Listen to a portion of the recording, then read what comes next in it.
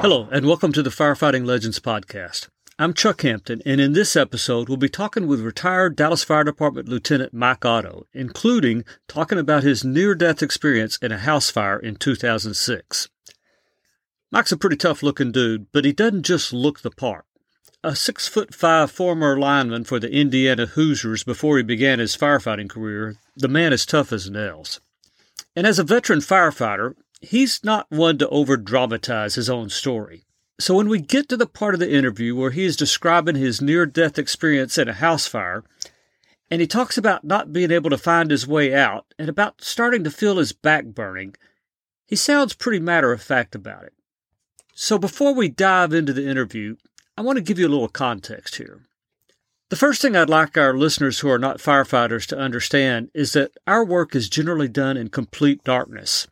Forget every movie you've ever seen where the actors are walking through a building that's on fire and you can see there's things burning over here and over there there's some more things burning. And the reason you can see them is there isn't any smoke or very little of it. And there's also no heat accompanying those fires. That's why so many of us find it impossible to watch these movies, because they make us groan, because they are such complete BS. The reality is completely different. Often the hardest part of putting the fire out is simply finding the fire as you stumble over furniture in pitch-black surroundings while wearing 60 pounds of gear and pulling a heavy fire hose charged with water to a pressure that makes it very unmaneuverable. And let me add that flashlights are useless in this environment because they cannot penetrate the smoke. And it doesn't matter how powerful the flashlight is, because the more light you point at the smoke, the more light that just reflects back from the smoke particles and into your face. It was in this intensely dark environment that Mike Otto became lost and could not find his way out. And as the temperature continues rising and his skin begins to cook, he has another issue. The alarm on his air pack is going off, indicating that he's running out of air. And if he runs out of air, the first breath he takes of the superheated gases of the room will sear his lungs, and it will be game over for Mike. Now, dying young is a bad enough fate in itself, but we're not talking about going gently into that good night here. Burning to death is one of the most excruciatingly painful ways to die there is. So what was at stake at this moment in time for Mike was everything. So when he tells his story here in a moment, be sure to remember that this was more than your average close call. This man was right on the precipice of being cooked alive. Mike Otto, welcome to the show. I want to take you back to 1983 when you and I and the rest of the members of Dallas Fire Department rookie class number 203 were graduating. And you got assigned to sleepy old Station 27, which I'm sure you weren't happy about. I was not happy about it. And I'm sure your first shift was completely uneventful. Tell me about it was not uneventful. As you know, everybody was agitating me at our graduation. I know Barry Smith, who was Doug Rimby's brother-in-law, who was a captain at the time, and he said, "Yeah, you're going to 27. It's a hot house. The air conditioner's broke. Ha ha ha!" And I'll never forget that. So it was a single company house there at the corner of Douglas and West Northwest Highway, and we had just had a good crew, just an engine there. It was me and my first shift with Captain John Wood, and driver was Rusty Evans, who I would work with quite a bit later at 19s. And then Jerry Lester was the second driver, and I was the private.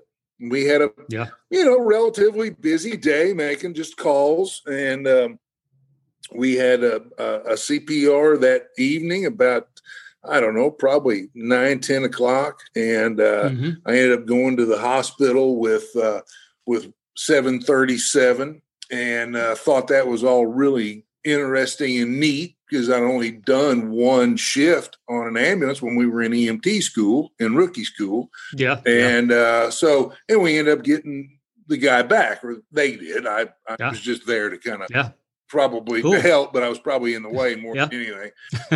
But I got this gentleman back, and so they dropped me off at the station, and I walked in, and it's about midnight, and it's pitch black, and I fumble around trying to get. I'd already made my bed, luckily, and went back there and found my bed and laid down, and boy, I mean, I was just wired. Never forget it as long as I live.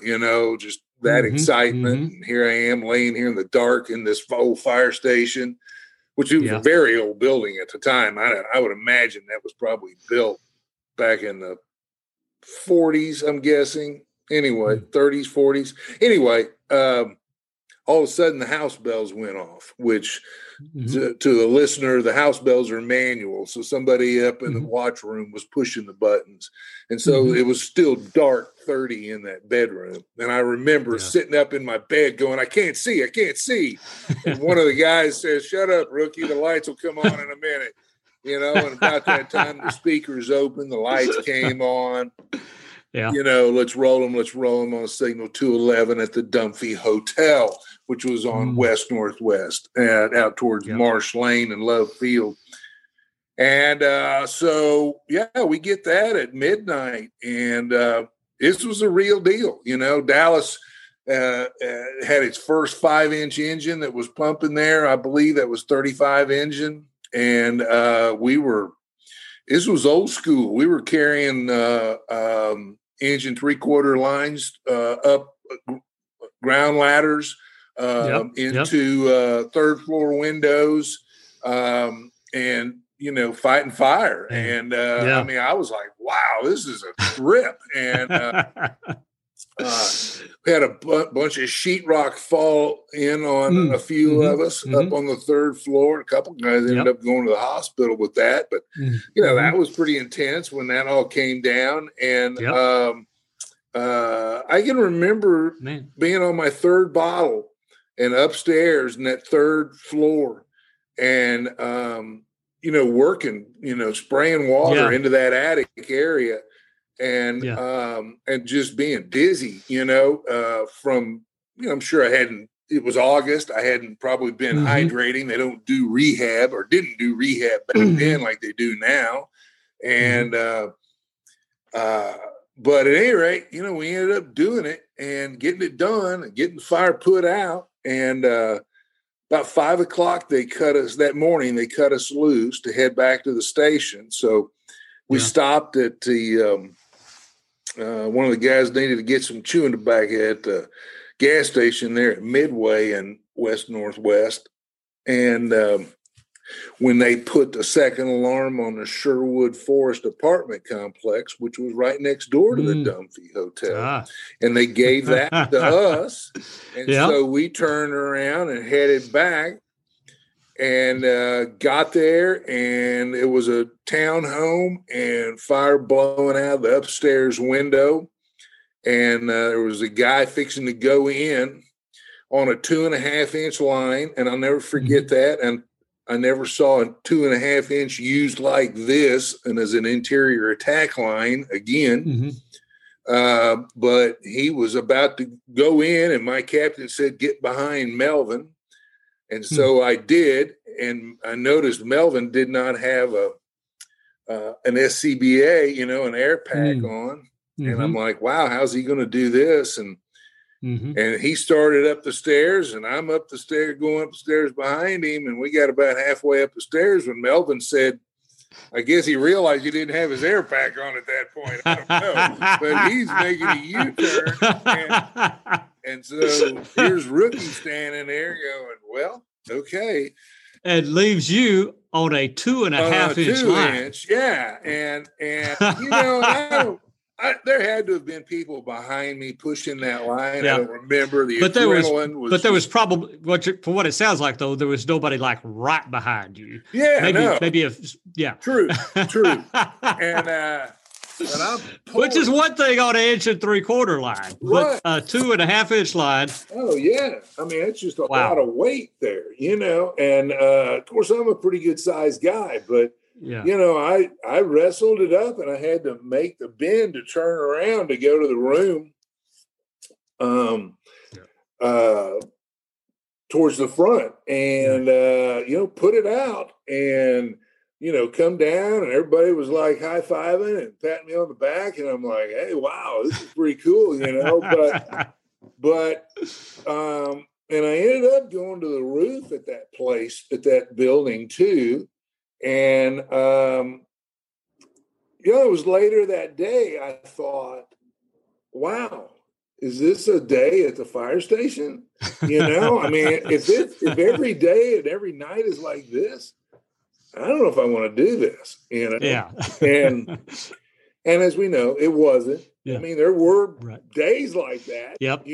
But but it's just kind of surprising that at a sleepy station like 27th that your first shift would have been that busy. Well, and then it happens, but it doesn't happen all that often at a slower station. And then my first 3 shifts, we actually had working fires on all 3 of my first 3 shifts, and so I kind of jumped out to the lead on the fire. Indeed. From our class. Indeed. Yeah. Okay. So aside from the firefighting, what over the course of your career did you maybe really enjoy about a day at the fire station? Oh, golly, there were so many things, I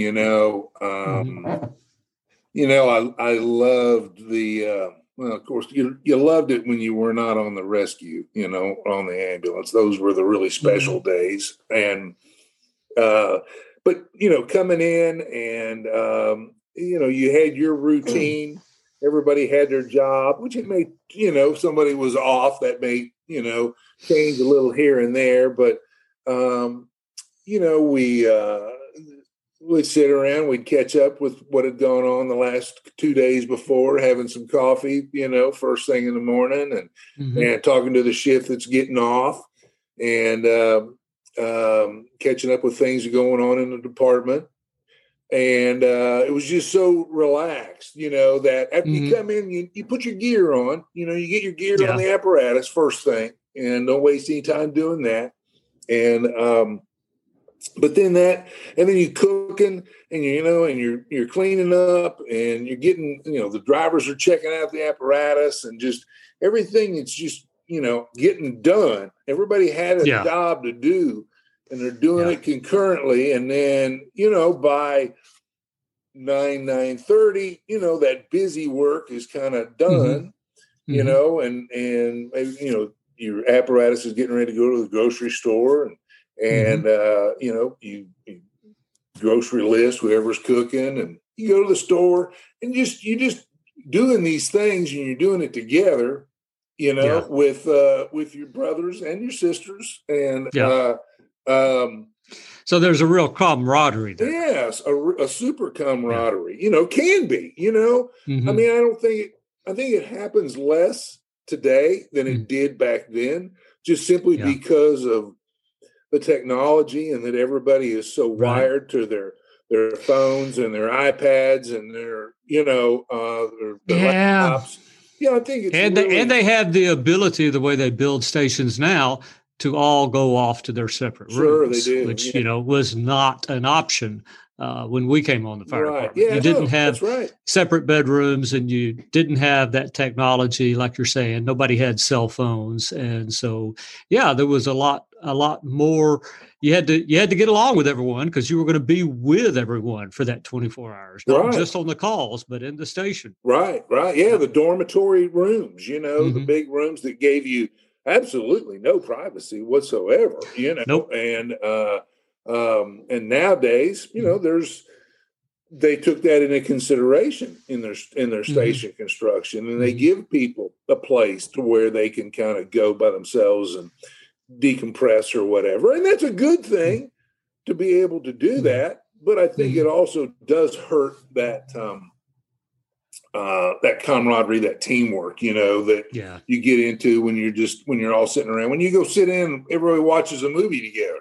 I remember in the evening, it was not uncommon that 6-8 guys would come into the living room and sit down and back in the days of VCRs, and somebody popped in a VCR and you'd watch a movie and get a run, you'd stop it, you come back, wait till everybody's back, you'd restart it again, and it was just very much familial, just kind of like your other family, and some of them you liked and some of them you didn't, just like your real family. Okay, so you ascended through the ranks. You made promoted first to second driver back when that was a rank that you promoted to before driver. Then you promoted to driver and finally to lieutenant. When did you make lieutenant? About what year would that have been? And where did you go after you made lieutenant? Well, I was driving truck 11 when I made lieutenant. Mm-hmm. And I want to say I made lieutenant in 2005 or 6. I'm not positive about that. Yeah, 2005 or 6. And they sent me to 7 station on the B shift, which I had actually been there on C shift driving the truck before I went to drive truck 11 a few years before. I made lieutenant and went to 7 engine on B shift. Okay. Yeah. So while you were at 7s, you had a very significant, intense incident. Yeah, I did. One that put you in the hospital. Right. Why don't you tell me about that day? That day at 7s. Yeah, so that was December. I don't remember if it was the 14th or the 16th. For some reason, I have a mental block there of 2006. So I probably made lieutenant in 05. And then, this was 2006. And I was actually, the captain was off and I was riding the seat on the truck that day. And we had been to the cigar shop and I bought a box of Romeo and Juliet cigars. And we'd had dinner and I was about to have a smoke when the bell hit, and it was a box and in engine 13's first up, and 7 engine was out on another call. They went out to the station and they didn't get assigned the box initially. So that means you probably would have had 13s, 10s, and maybe 56s for your third engine? I think that's exactly right. I think that's we probably got, I think 7 engine cleared pretty quick, and I think they ended up getting it on the first. I'm not sure about that. But at any rate, so the comments, though, indicated that there was an elderly couple that was trapped in the house. So, and that would have been our job as truck 7, first in truck, to initiate rescue operations and a search. And so I'm listening, intently for 13s to report out, to give a size up of what they had. And they reported all out with a large 1-story brick home with a lot of fire in the back. And so I started making my plans, and I really felt like the person that I wanted to drive to do the search with was probably my driver, but I knew he was going to have to. It would take him a minute or so to get dressed once we arrived on location, and so I informed everybody of what my plans were, and things that I thought we needed to do. The other 2 guys in the back and the driver, get dressed as quick as you can. And I said, I'm going to go in and see what's engine 13. They had made an interior attack, and see what exactly was going on there. And I'll be right back out. And everything just really went to hell in a handbasket. And Jim Albaugh, who I believe Jim's still working too. I think he's battalion chief, was section chief. He's currently that's what he's doing right now. Safety, yeah. Well, we talked about it at length. He was a lieutenant on engine 10. that night. And he even, he said, I've never seen one go south so fast. And it did. I mean, it was a lot of fire and a lot of combustibles. And Engine 13 ended up getting some trouble. They had gone past an attic pull down staircase, and that thing had heated up in the attic, and it had dropped down over their pathway to get out. And this is all stuff we learned afterwards. Of course, we did. There was no visibility within seconds of going in. There was absolutely no visibility in the house at all. There was an issue with the officer on 13 Engine had not switched his walkie-talkie radio over to the fire ground. He was actually on the apparatus channel. So when he put out a mayday, it went out over channel 1, in which nobody really on the scene heard. I heard it, but I heard it from his mouth to my ears, not through a radio, because I was in there, but I couldn't see them. But turns out there was a large hole in the wall, an opening between the living room and like a breakfast area. They were in the breakfast area. I was in the living area, I believe, after returning to the scene of the crime. And at any rate, turns out there was no family. There was no older couple that even lived at the house. It was a younger couple with kids, and they had gone out for, I think they were at Sonic eating dinner, and when all this went down. And so ultimately, I found myself listening to traffic on the radio. I realized that I was the only one still in the house, and put out my own little mayday and just said, "Hey, I need somebody to, lead me out of here." And I felt like I was real accessible, and I wasn't sure where I was, but I felt like I was accessible. I knew I hadn't gone through a lot of stuff. I was twisted and turned around. I knew that. And I didn't have anything to acclimate myself as to what direction I needed to go. So, I kind of hung out for a little bit, and it kept just getting hotter and hotter and hotter.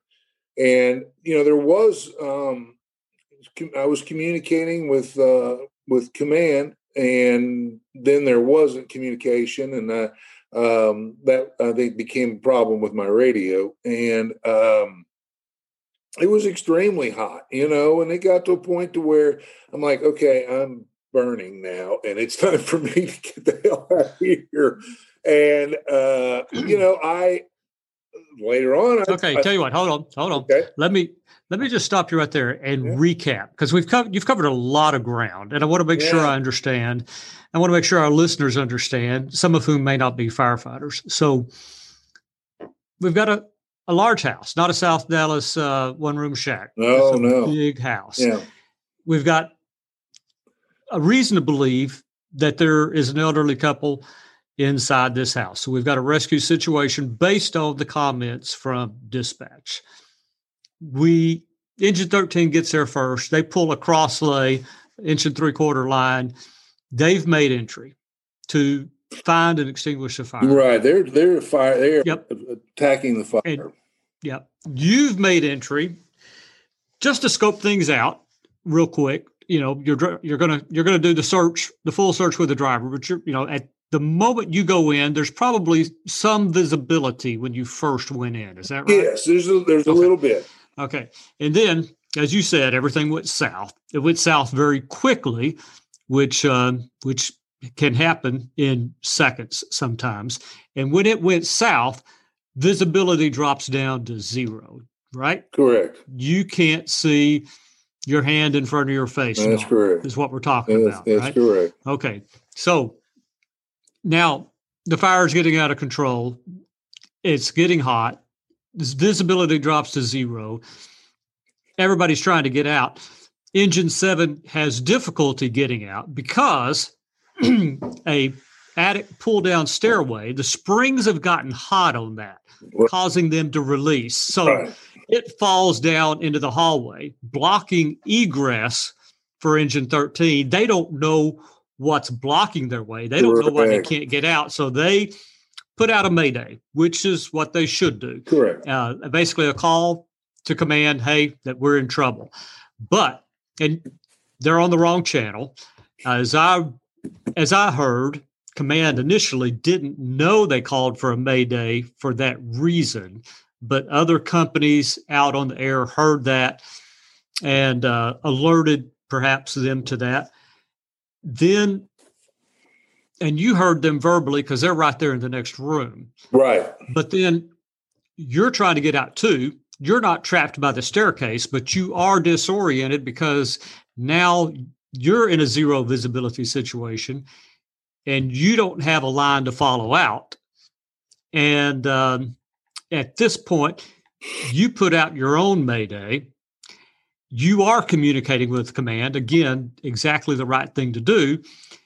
And you're hoping at this point they're going to come find you since you've put out this mayday, right?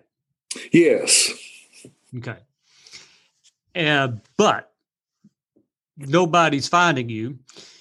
And you can't just follow engine 13's line out. I know from a previous conversation that you said that the line was kind of jumbled up. You wouldn't have been able to follow it out. Way too much line pulled in. Yeah. And that was something that I saw right before visibility was gone. Yeah. Yeah. Their 3-man had just filled this living room full of 1 3/4 hose. So, and it's something that I preached for the rest of my career. Yep. There should be a straight line from a nozzle to an exit of the IDLH, a place to go out of that bad environment without running you around in circles. Yep. Coincidentally, Mike, another member of our rookie class 203 was received some pretty severe burns for exactly that reason. And as you may recall, I'm talking about Tracy Landisfire, not too long after we got out of rookie school, I don't think. And the story, as I heard it, Engine 11, I think he was on at the time, they made entry with a cross lay, and it went south on them. And they're trying to back out because it's so hot that the officer is afraid they're going to have flashover. Right. So they're trying to get out. Tracy, being very careful, follows the line. He doesn't want to leave the line. That's his lifeline to get outside. So he's following the line, but the line looped around into a closet. And he got in there and got turned around. Again, zero visibility. I think it's hard for people who haven't been in firefighting situations to understand what it's like to try to navigate your way in somebody else's house when you literally can't see anything. But in this case, it looped around into a closet, causing him to get turned around. The other guys had gone straight out. Tracy's in the closet, and sure enough, the officer was right. It did flash over. And then he can't get out of the closet because there's a wall of fire on the other side of the closet. The guys outside eventually realize, oh, Tracy didn't make it out. And they come back with another line and get him out of the closet. But he had severe burns on his hands before they were able to get to him. So I think the point you make about line management is a really good one because it is clearly dangerous when you can't follow that line out. So going back now, I think I kind of understand where you're at, what's happening. So let's go back. You're in the room at this point, and it's getting hot. And what is going through your mind as you're trapped in this room, unable to find the way out, and it's getting hotter and hotter? Well, what's going through my mind? Well, first, I was real proud that I didn't panic. but I realized that Mm-hmm. my situation was not good, and that it was getting worse and not getting better. And I certainly did have concerns at one point. And I later, after some discussion with Jim Albaugh, I came to the conclusion that this probably occurred when the positive pressure ventilation fan was shut off, which it was shut off because of the noise that it was making, and it was interfering with communication out front. Mm-hmm. But I can remember like it was yesterday that it got so much hotter, and that the pressure, this really doesn't make sense to me, but it felt like there was pressure. I'm on my hands and knees on the ground that is just pushing me to the floor. And it is so incredibly hot in that room. And I know my back is burning, and my hands, I felt like my fingertips were burning through my gloves. I'd stuck my hands between my legs. And I was concerned about flashover. I was concerned that we were getting to that temperature, when the gases in the room were just going to, ignite on me. And, that's really not survivable. And, I started moving at that point. I was like, I gotta self-rescue, I got to get myself out of here. So I'm moving at this point, and in short order, after I've moved into an area where I felt a little relief. I remember that the heat wasn't so intense. And then I heard glass breaking. And, it turned out Johnny Rudder, who was riding an ambulance that night, suggested it. And it's my understanding that the incident commander said, okay, go ahead. And he busted out this window. And that sound, that noise, I was able to register the direction. And I started, scampering across the floor in that. And then all of a sudden, I went through a door, found a door, went through it, and looked up, and I could see, flashing lights, and there was like a window, and I went, and I'm like, man, I'm going to get out of here. And I went, I hit that bar. He broke out the upper pane, and the bar between the upper and the lower windows was there, and I remember just grabbing it and just rolling out into the front flower bed. And when I hit the ground, literally, I sucked the last breath out of my air tank, and which was just an amazing feeling. What timing? And to go back a little bit, when I was inside, I was skip breathing, which is a technique that's used to prolong the life of your air in your tank, and we have Vibro Alert, which, once you get so low, I think you get down to 20% of your air. Every time you inhale, your face piece vibrates. And I've been on Vibro Alert for a long time, or what felt like a long time. And, I was skip breathing, and, I really felt like I did some things that were really good as far as helping myself. But then there were other things that I didn't do that I felt like I could have done to help myself. I was always somebody that tried to, read articles, of extrication or ventilation at a, firehouse and fire engineering magazines. And, I found those stories really, interesting and different techniques. But self-rescue is not something that I had really given any thought to, and it's something that I think everybody should give some thought to, a lot of thought to it, actually. And so looking back, I was real proud, like I said, that I didn't panic. I kept my wits about me the whole time. But I also know I know building construction pretty well. I know that doors that open to me are going to be closets. Doors that open away from me are going to be bedrooms, bathrooms, rooms like that. Rooms that by code, are going to have a window for egress. And I wish, I wish I'd have given those things more thought prior to that night. And then the department, and after this incident, initiated the Mayday training, which was good. To touch on another thing, the cavalry, from what I understand, the cavalry did come. They sent in like 3 2-man companies to find me.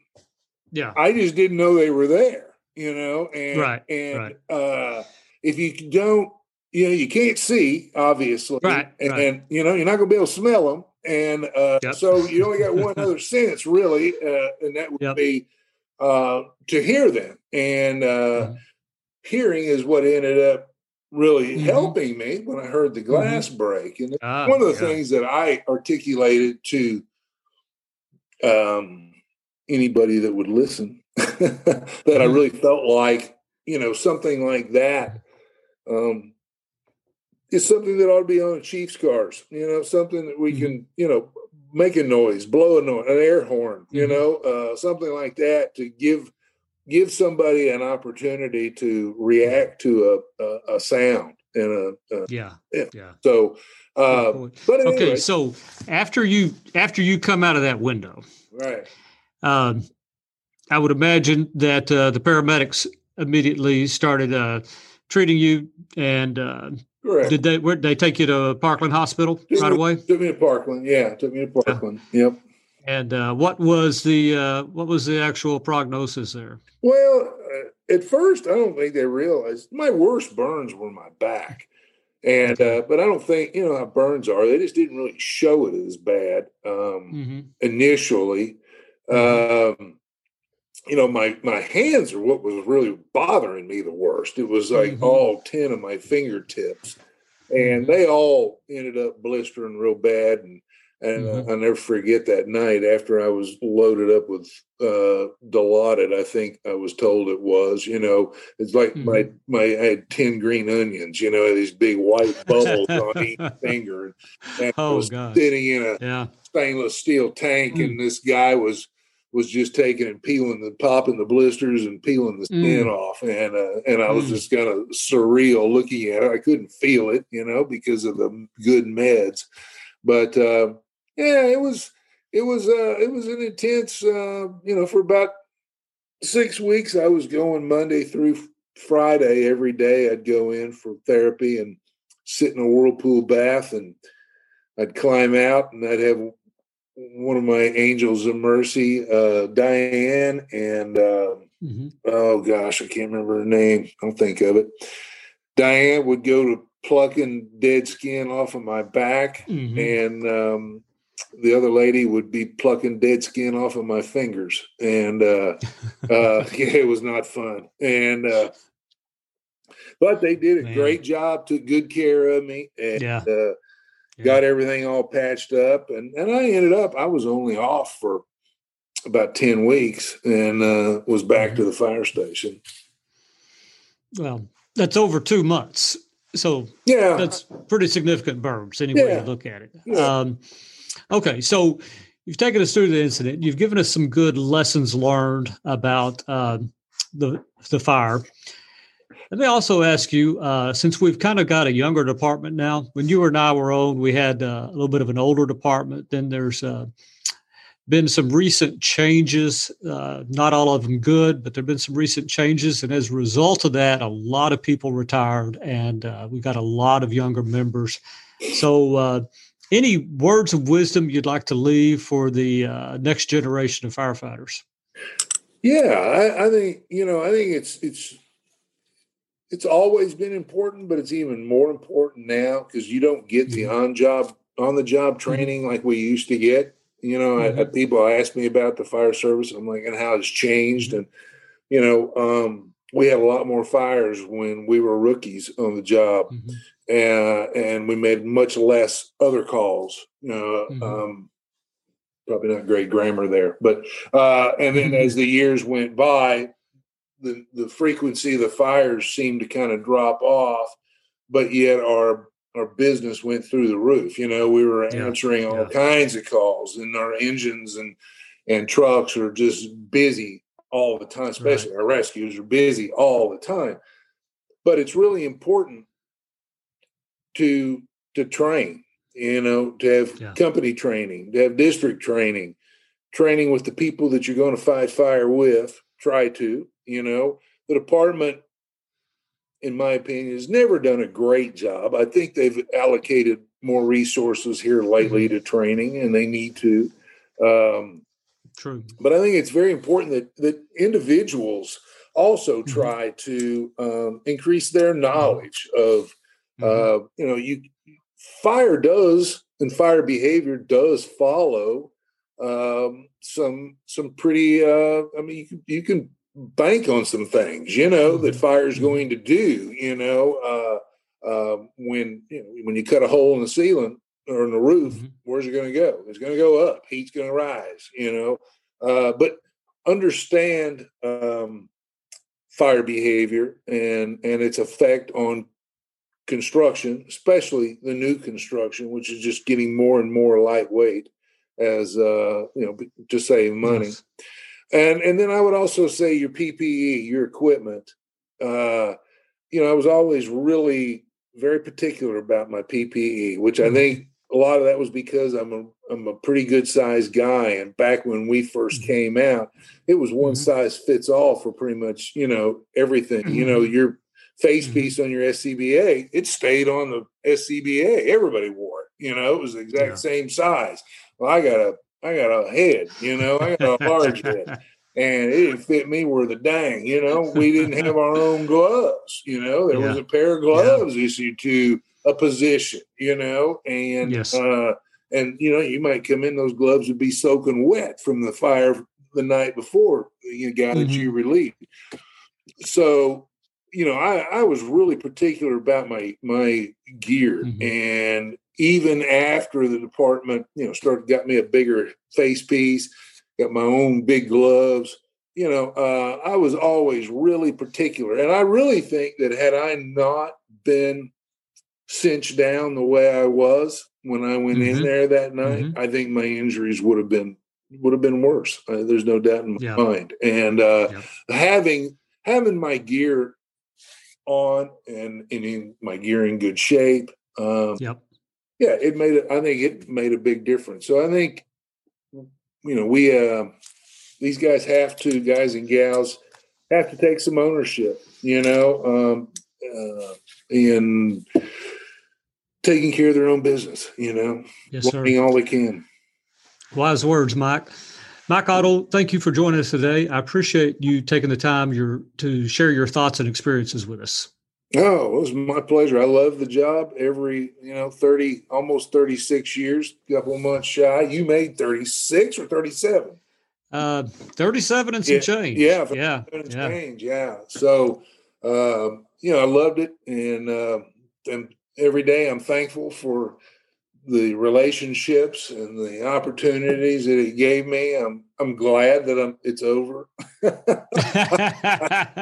Retirement's a good thing. As they say, I miss the clowns, but I don't miss the circus. And right. But yeah, all is good, man. It's my pleasure.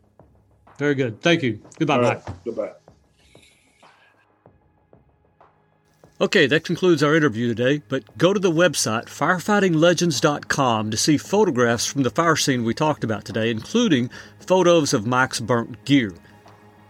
Also, be sure to subscribe to the Firefighting Legends podcast wherever you get your podcasts so you don't miss any of our upcoming episodes. Okay, that's all for now. I'm Chuck Hampton. Thanks for listening, and we'll see you at the big one.